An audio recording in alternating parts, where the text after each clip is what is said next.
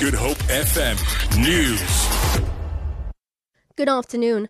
The City of Cape Town Traffic Services says traffic officers will be deployed in their numbers throughout the city from early morning in anticipation of an illegal taxi strike. Taxi associations CATA and CODETA say there will be no taxis from 4 o'clock tomorrow morning. This will leave thousands of commuters stranded. Taxi operators have been distributing pamphlets warning their customers to make alternative arrangements. Spokesperson for the city's traffic services, Richard Coleman. Due to the suspected taxi strike we've got tomorrow, Cape Town Traffic will be deploying personnel to the areas just to keep an eye on that. Meanwhile, Metro Rail in the Western Cape says plans are in place to carry more commuters affected by tomorrow's taxi strike. Spokesperson Rihanna Scott. We will be monitoring the situation, and if needs be, we will return trains. With other words, we can't lay on more trains, but our available trains will be sent back, so we'll do more trips if needed. The ANC's disciplinary hearing of outspoken MP Makosi Khoza has been adjourned to the start of next month.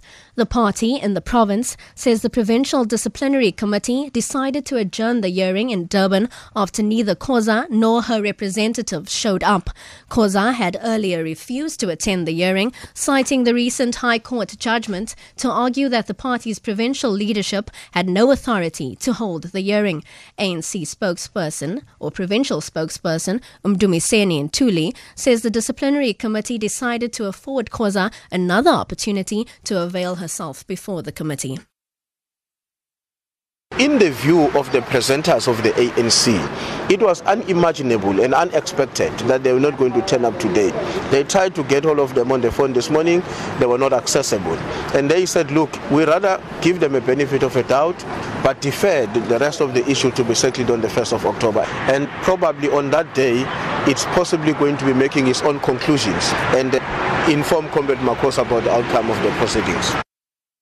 The owner of the Robben Island ferry, Thandi, that ran into difficulty in rough sea conditions on Friday, has commended his crew members for their swift action. Essa Yakub says the skipper of Thandi immediately radioed port control. All on board were correctly fitted with life jackets and directed to the evacuation station. He says the life rafts were deployed and secured to the vessel. 64 passengers and 4 crew members were evacuated onto rescue boats and brought safely to shore. Only one was hospitalized. Yakub says the safety and well-being of their passengers is always their primary concern. I am grateful that all passengers were taken safely back to the harbour and that no one was injured. I wish to especially thank my crew for their remarkable calmness and dedication in managing the incident. The Thandi is safely afloat at Robben Island with minimum damages. For Good Hope FM News, I'm Robin Frost.